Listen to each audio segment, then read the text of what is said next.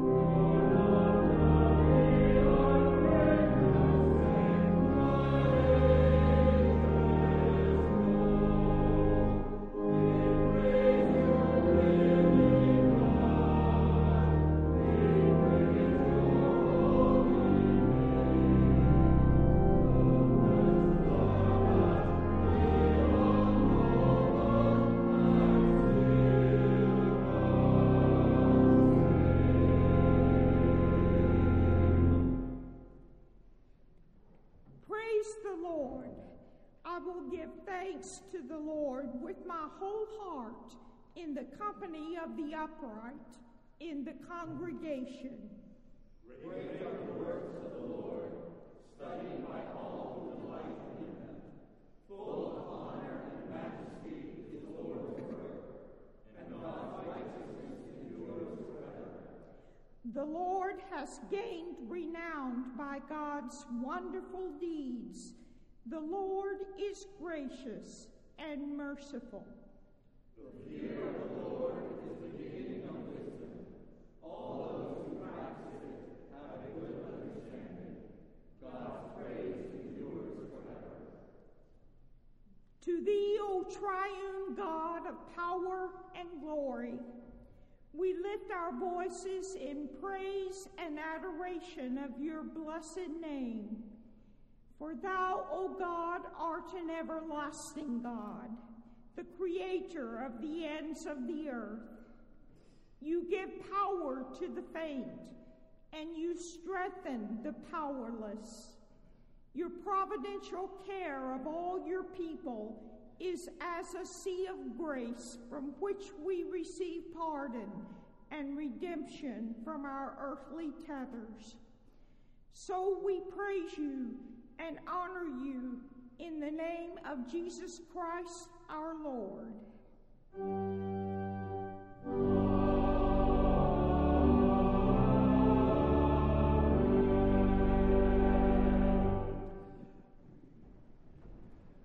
Grace to you and peace from the First Presbyterian Church in Philadelphia. All of us gathered here in this sanctuary, as well as everyone worshiping in other locations. We are glad and grateful to gather in the name of the Lord, whether in person or virtually. And we would like to ask everyone in the sanctuary, please, to sign the friendship pad. You'll find that on your pew. You may sign your name, send it down and back again, even if you're the only person on your pew. And when everyone has had a chance to view it, just rip that sheet off and place it right on top of it. It makes the ushers' work a lot easier. I'd like to invite everyone to a time of fellowship at the conclusion of this service. That time of fellowship will take place in Old Buttonwood Hall, which is just out this door to my right and down a short ramp. There you will find that our deacons have prepared some light refreshments, but most importantly, the opportunity for us to gather together in fellowship. Once you've had a chance to grab a cookie, if you'd like to discuss this Sunday's sermon, which is the fifth in a series on the Lord's Prayer, just come right on up to the McCall room, where we will promise to have a, I hope, lively discussion about this last sermon in our series on the Lord's Prayer. We will make the print copies of the sermon text and the discussion questions available at that adult ed. So if you want to come up and join us, we'd be delighted to welcome everyone to that conversation. I'd like to highlight a few other things from the back page of your bulletin for your particular attention this morning. The first is that two of our fellowship groups, the T&Ts and FPCQ, are having a happy hour together on Friday. So if you'd like to participate in that, just email one of the email addresses you'll find on the bulletin, just so that we can know who to expect there. Coming up next Sunday, you have a new opportunity. It's called Sing with the Choir Sunday. So if you would like to sing with the choir, you may join in with the choir next Sunday. Andrew will prepare music appropriate to all types of voices. And you need to email Andrew and let him know you would like to sing with the choir. And you'd like that today, right? He would love that today. Have it on good authority. If you tell him up here at the front of the sanctuary, he'll consider that like an email. Great. We have a series on prayer upcoming, and there are other things in the bulletin for your particular attention, including this little insert, which tells you a little bit about the history of First Church, but particularly the history of this building. So starting in 2 weeks, we will have one service at 11 o'clock. Our celebration families will join us here in the sanctuary to celebrate the 150th anniversary of this building. That will begin a year of celebrations, which will culminate in the celebration of the 325th anniversary of the founding of this congregation. We're quite excited about what that year of celebration holds for us, and I hope you'll be here on the 23rd, here at 11 o'clock, to begin the celebrations, as we have so much for which to be grateful. On that note, I'm going to call on Crystal Reek with a minute for stewardship for us.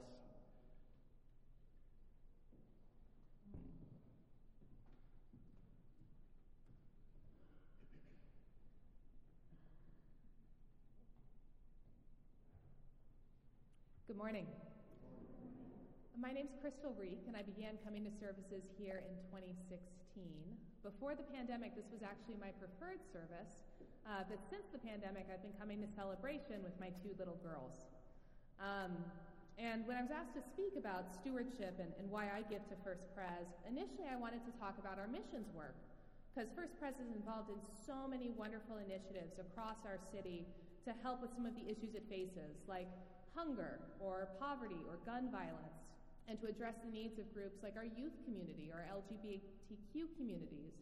But then as I thought more about why I give, I reflected on the fact that it's actually because of what the church family has done for my family. Like a lot of the families here at First Pres, we live far away from where we grew up. So I don't live close to the people I'm actually related to or the friends I've had for a long period of time.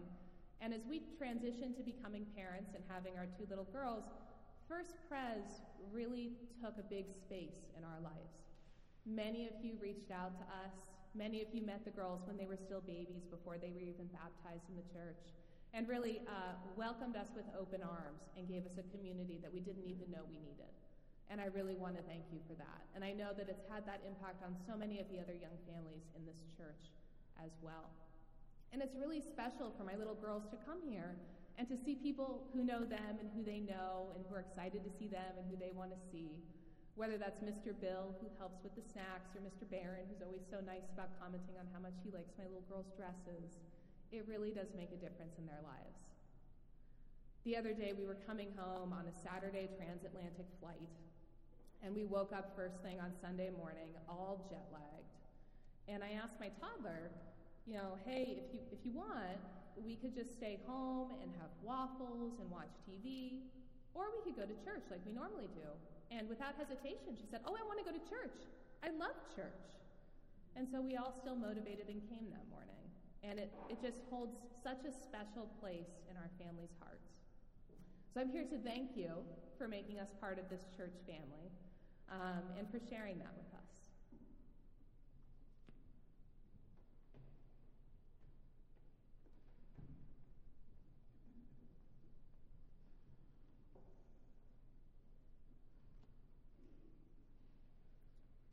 The proof of God's amazing love is this: while we were sinners, Christ died for us. Because we have faith in him, we dare with confidence to approach God, and let us therefore ask God to forgive us. Holy, holy, holy Lord, God of power and might, heaven and earth are full of your glory. The earth and the fullness thereof are sustained by your gracious hand. We rest always in your abiding care forever. And yet we live as though this were not true. That which we should resist, we succumb to, and that which we should do, we fail to do. It is our sin that causes us to live like this. Forgive us, we pray. Renew within us the desire to know your will, to do your will, and to live for your glory. Remind us what it is to live in you forever. For these and all of our prayers we offer in the name of Jesus Christ our Lord.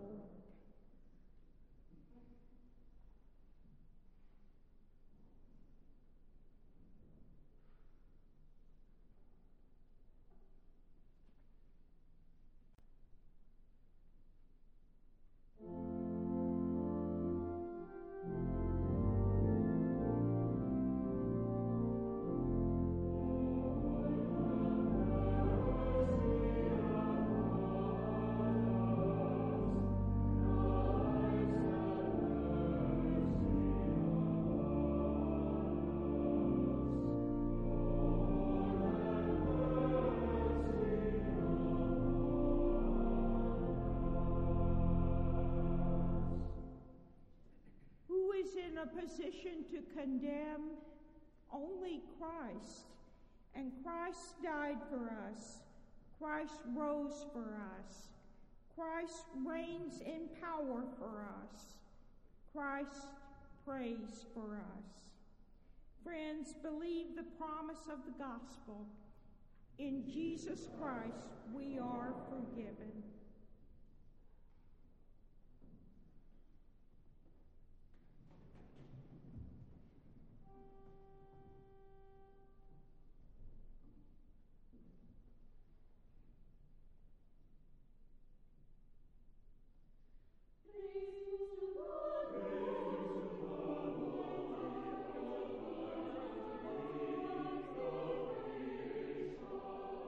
Oh, my soul.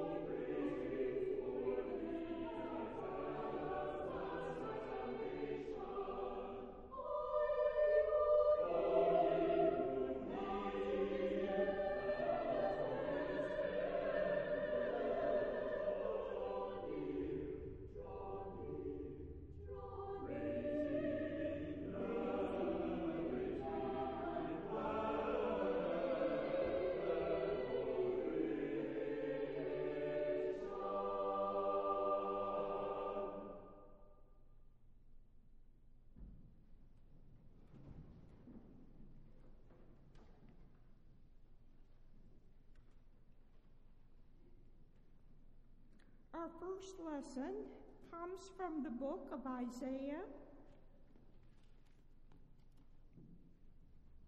chapter 40, beginning with verse 25. Listen for the word of the Lord. To whom then will you compare me, or who is my equal, says the Holy One. Lift up your eyes on high and see. Who created these? He who brings out their host and numbers them, calling them all by name, because he is great in strength, mighty in power, not one is missing. Why do you say, O Jacob, and speak, O Israel, my way is hidden from the Lord, and my right is disregarded by my God?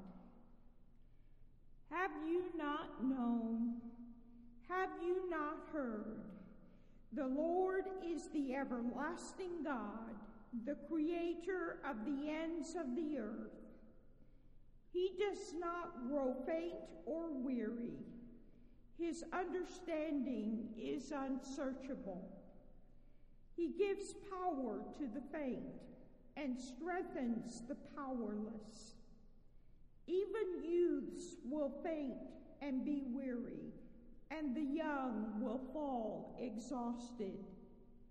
But those who wait for the Lord shall renew their strength. They shall mount up with wings like eagles. They shall run and not be weary. They shall walk and not faint.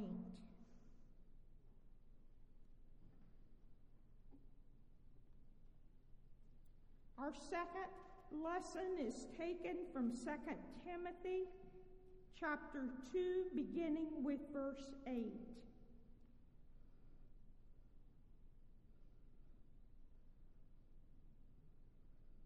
Remember Jesus Christ, raised from the dead, a descendant of David. That is my gospel, for which I suffer hardship, even to the point of being chained like a criminal. But the word of God is not chained.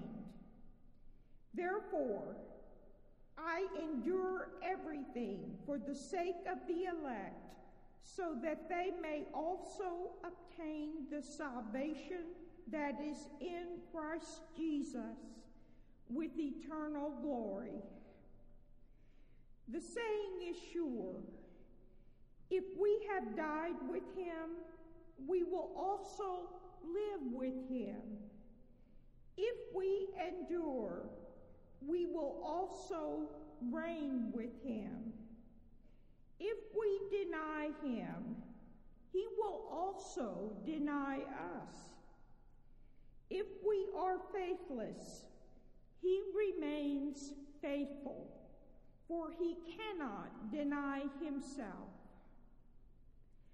Remind them of this, and warn them before God that they are to avoid wrangling over words, which does no good, but only ruins those who are listening. Do your best to present yourself to God as one approved by him, a worker who has no need to be ashamed, rightly explaining the word of truth. Here ends the two readings.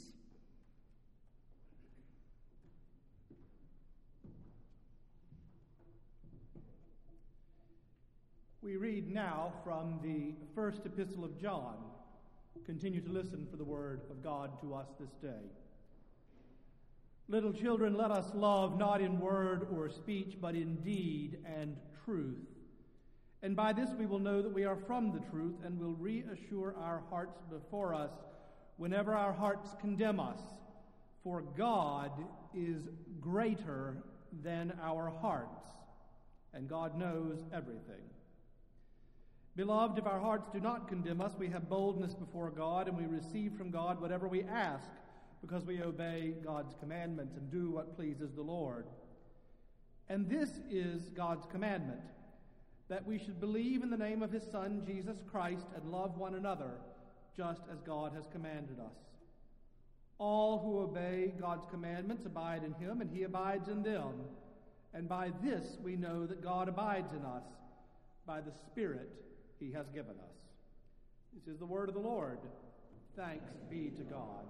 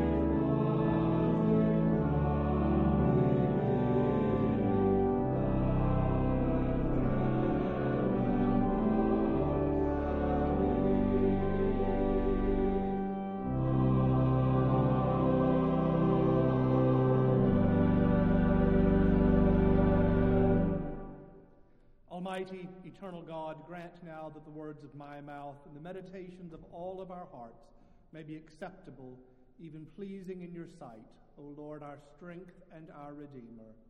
Amen.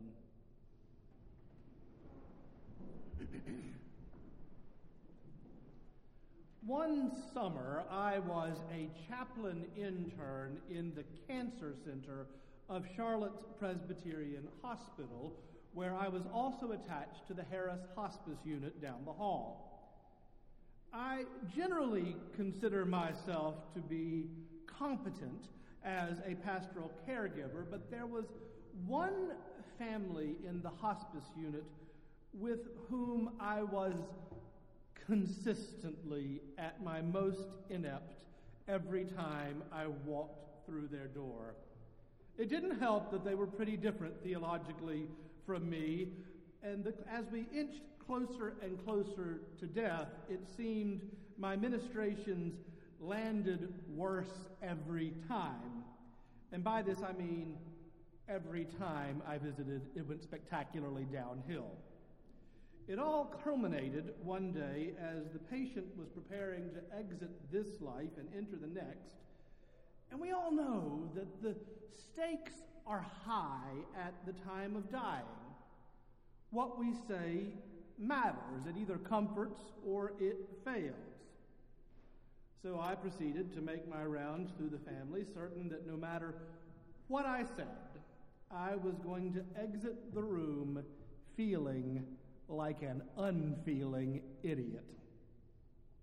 It has always been my custom to breathe a prayer right before I enter anyone's hospital room, and with this particular family, it generally ran along the lines of, God, just get me through this and we can negotiate later. I spoke first to the young man's wife and then to his mother, assuring each in turn with my best soothing pastoral voice that we in the chaplain's office wanted to help, that we were available anytime, night or day. All they had to do was call for us. And I could make this assertion quite boldly because I was relatively certain that they endured my ministry rather than sought it out. Then, after our rather stilted conversation, I proceeded to make my exit, head down, already thinking of the next patient I would see. Only when I closed the door behind me, I realized that it was considerably darker than the hallway should have been, and that was because I was not standing in the hallway at all, but had shut myself into their bathroom. Now, if this seems absurd, it's because it is. But isn't much of life just too absurd for words? The internal dialogue that followed wasn't any more reasonable, because the first thought that came to me was, just wait a few minutes, they're bound to step out to get a bite to eat, and then you can sneak out. And then in one of those slow motion, cartoonish moments when you can almost see the light bulb going up over your head, it occurred to me, they know you are in here. So slowly, with great humility, I opened the door to be greeted first by a smirk, and then a snicker, and a giggle, and finally a full-on belly laugh. The Spirit of God descended between us in great laughter. There are moments, and this is one, when it is just really, really good to remember that God is God and we are not. Because God so often seems to favor flawed human vessels to do God's work, it is good to remember that God's purposes are greater than ours, that God is greater than the failures of our hearts, and that though God's ways are sometimes inscrutable, they are God's ways and not ours. I have never preached on the providence of God where it didn't garner lively discussion, and that was certainly the case last week when I said that God is not a micromanager. Now, I stand by that assertion, but it is equally true that we are dependent upon God for everything of life.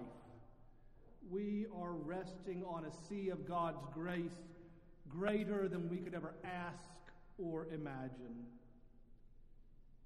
The only clause of the Lord's Prayer that Jesus did not utter, "For thine is the kingdom and the power and the glory forever," stands for us as a reminder of this basic truth.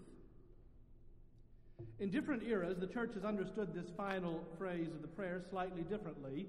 The Heidelberg Catechism, written in 1562, states, "For thine is the kingdom and the power and the glory forever," means we have made all these petitions of you because as our all-powerful King, you are both willing and able to give us all that is good, and because your holy name, and not we ourselves, should receive all the praise forever. Written 436 years later, the Study Catechism of our own denomination asks, what is meant by the closing doxology, "For the kingdom, the power, and the glory are yours, now and forever"? It answers, we give God thanks and praise for the kingdom more powerful than all enemies, for the power perfected in the weakness of love, and for the glory that includes our well-being and that of the whole creation, both now and to all eternity. We give thanks and praise to God as made known through Christ our Lord.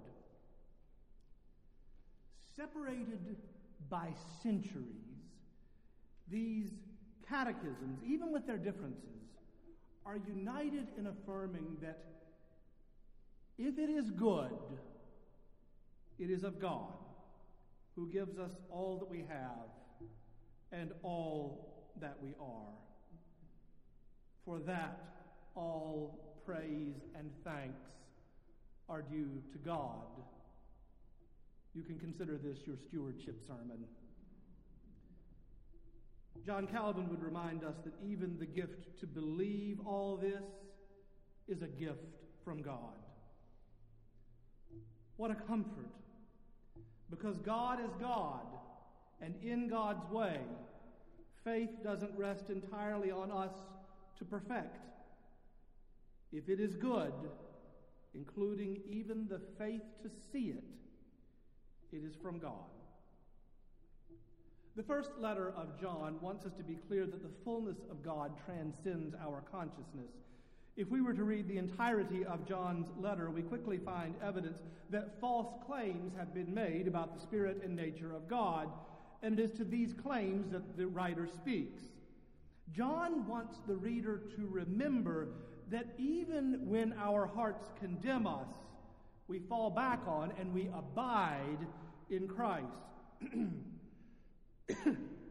The reassurance that all of us need in the moments when we fail comes from beyond the believer, from God's faithfulness and knowledge. The ground of our obedience at all times and in all places, indeed the very ground of our faith, is God, who is greater than our hearts. In writing about this text, D. Moody Smith concludes, God is light and is, gives, and commands love. That might be the gospel in an entire sentence right there, in a single sentence. The God to whom the kingdom, the power, and the glory are due, that God is, gives, and commands love.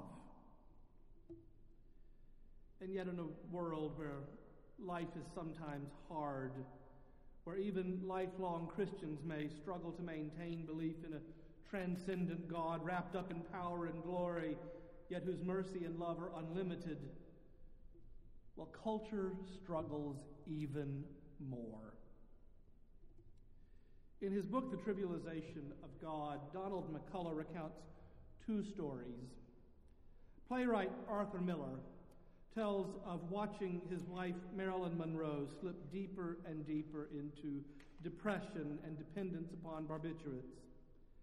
After a doctor was finally persuaded to give her yet another injection as she lay sleeping, he began to imagine miracles, that she might awaken, and he say to her, "Darling, God loves you," and she were able to believe it.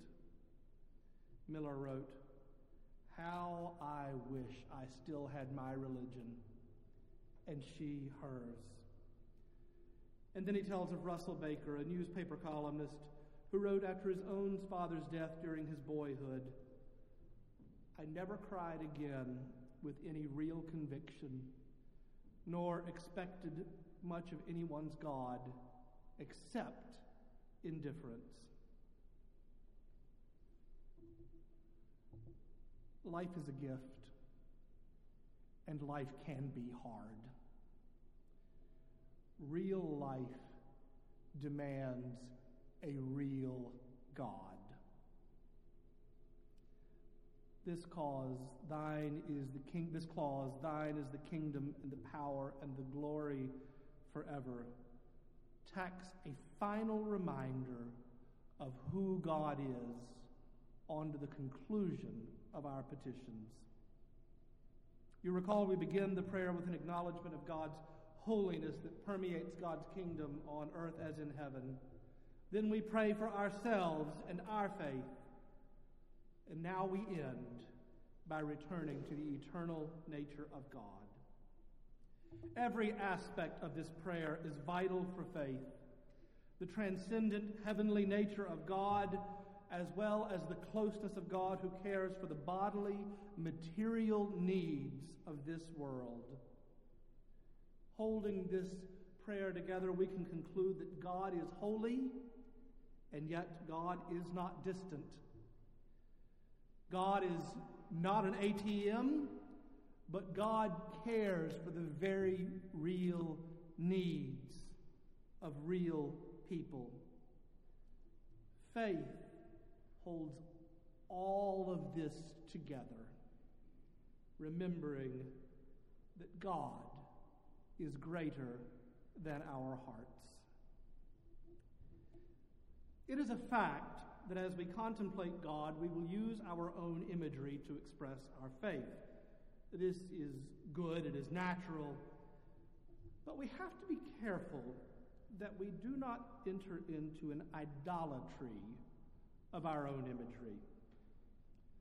The fullness of this prayer is a safeguard against that. God alone is worthy of our praise, And God is God in God's own way.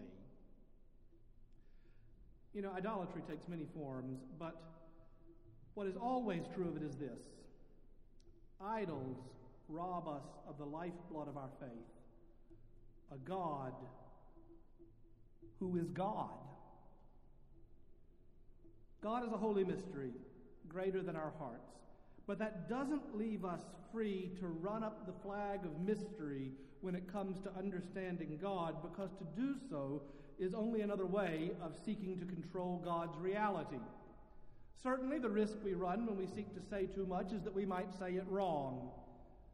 But the risk we run if we say nothing of who God is that we miss the chance to say this: that God is light, that God is good, that God is love.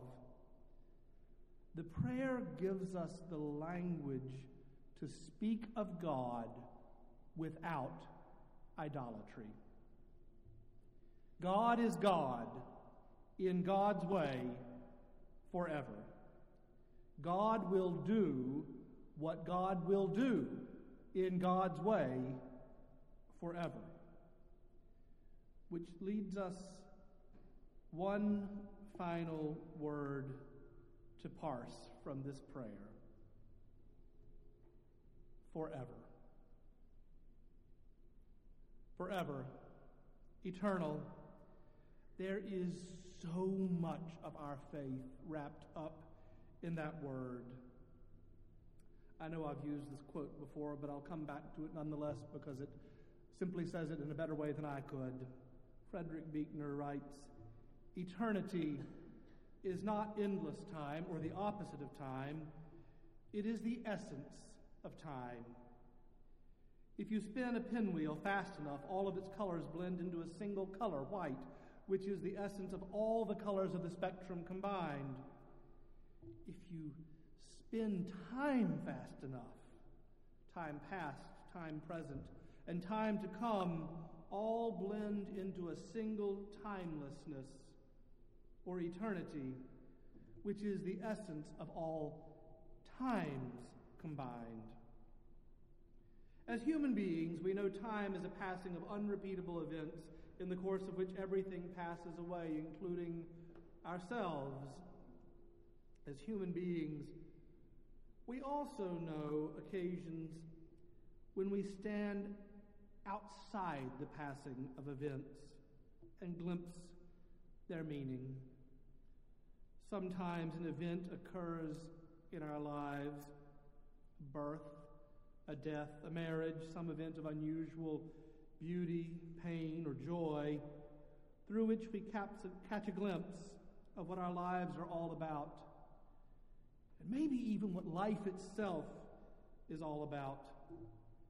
And this glimpse of what it's all about involves not just the present, but the past and the future too. He concludes, "Inhabitants of time that we are, we stand on such occasions with one foot in eternity. God, as Isaiah says, inhabiteth eternity, but stands with one foot in time." The part of time where God stands most particularly is Christ. And thus, in Christ, we catch a glimpse of what eternity is all about, and what God is all about, and what we ourselves are all about too. That is the God in whom the prayer Jesus taught us invites us to trust. Because life may throw a lot at us, and we may, at times, find ourselves in a darkened room, intentionally or not. But we trust in a God who is greater than our hearts. We trust a God whom the prayer tells us is up to something in the world. So we know that we may always open the door and find light and laughter and goodness. In the name of the Father, and of the Son, and of the Holy Ghost. Amen.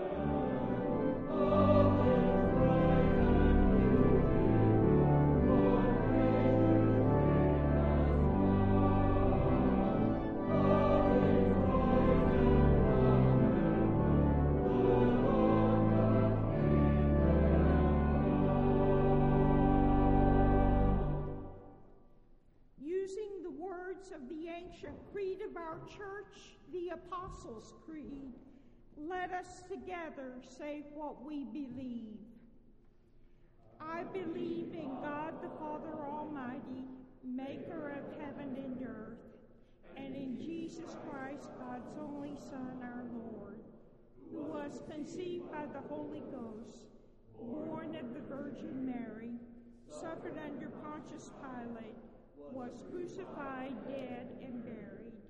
He descended into hell. The third day he rose again from the dead. He ascended into heaven and sitteth on the right hand of God the Father Almighty. From thence he shall come to judge the quick and the dead.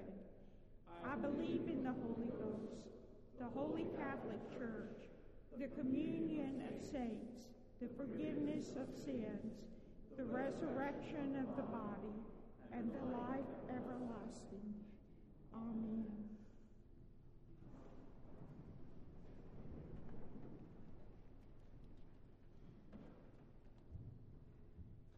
When speaking to the Ephesians in the book of Acts, the Apostle Paul said this: In all this I have given you an example, that by such work we must support the weak, remembering the words of the Lord Jesus.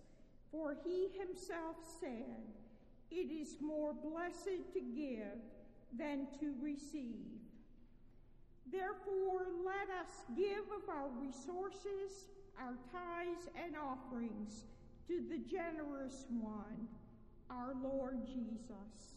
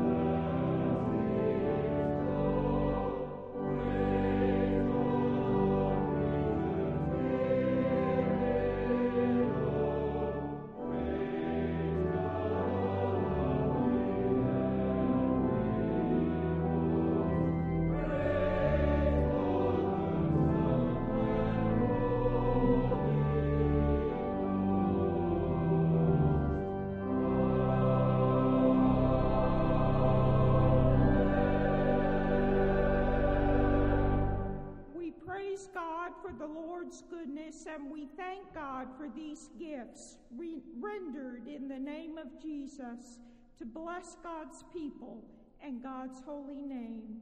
Amen.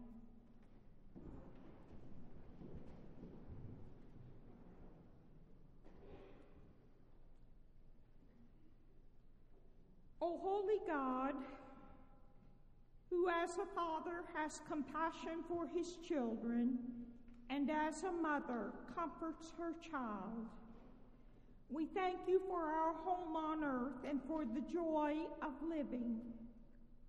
We praise you for your love in Jesus Christ, who came to set things right, who died rejected on the cross, and rose triumphant from the dead. Because he lives, we live to praise you, Father, Son, and Holy Spirit, one God forever. Hear us now, O Lord, as we pray for our world. We pray for the Ukrainian people, for relief from their suffering and fortitude in battle. We pray that their sovereignty will be maintained and their love for freedom rewarded. We pray also for those who have suffered devastating loss in Florida and Puerto Rico and elsewhere due to natural events. Thank you for all those neighbors who have come to help and minister to those affected. We also pray for comfort and sustaining compassion for the families of the children killed in Thailand this week. May the children rest in peace. We pray for our church. May God bless this church at 21st and Walnut. May all that we do here, our worship, our teaching, our mission, and our fellowship, be pleasing to you and will bless your holy name. We also pray for the Christian church throughout the world, that she will hold fast to the proclamation and the unfettered teaching of the gospel of Jesus Christ. We pray for our city. We pray that people in our neighborhoods will come together in peace and thanksgiving for our young people, that war in our streets may cease, and that guns will no longer be answers to our complex problems of unemployment, homelessness, and lack of solid role models in our lives. God, protect the children of our city. May they learn and grow and play in freedom and in peace. We pray for those who are suffering illnesses in body, mind, or spirit. We pray that your healing hand will reach out and touch them, and that their pain may lessen or cease, and their bodies or spirits may be restored to health and wholeness. And when the end of life is near, grant that we may be faithful in our love for you, as you are always loving us, and in our steadfast hope for your eternal blessing in your heavenly kingdom. Finally, we pray for the lonely, O Lord. Where there is brokenness in relationships, we pray for healing and restoration of those relationships, if it be your will. Where there is a lack of companionship and friendship in one's life, we pray that the community of faith and others will enter the lives of the lonely and bless and nurture them. For we are all brothers and sisters, one family in the kingdom of God. Now hear us, Lord, as we pray the prayer you taught your disciples to pray, saying, Our Father, who art in heaven, hallowed be thy name. Thy kingdom come, thy will be done, on earth as it is in heaven. Give us this day our daily bread, And forgive us our debts, as we forgive our debtors. And lead us not into temptation, but deliver us from evil. For thine is the kingdom, and the power, and the glory forever. Amen.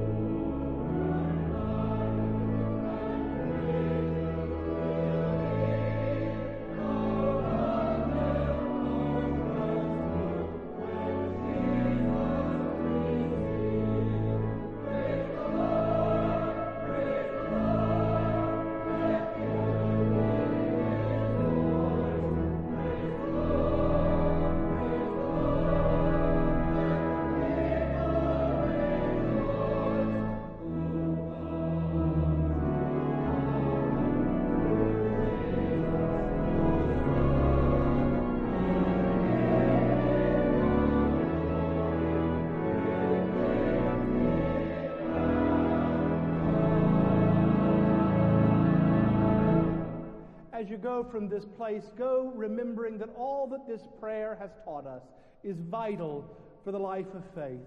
But remember particularly that the God to whom this prayer is prayed, the God to whom this prayer points, is the God who is, gives, and commands love. And now the Lord bless you and keep you. The Lord make his face to shine upon you and be gracious unto you. The Lord lift up the light of his countenance on you and those you love, and give you peace both this day and forevermore. Amen.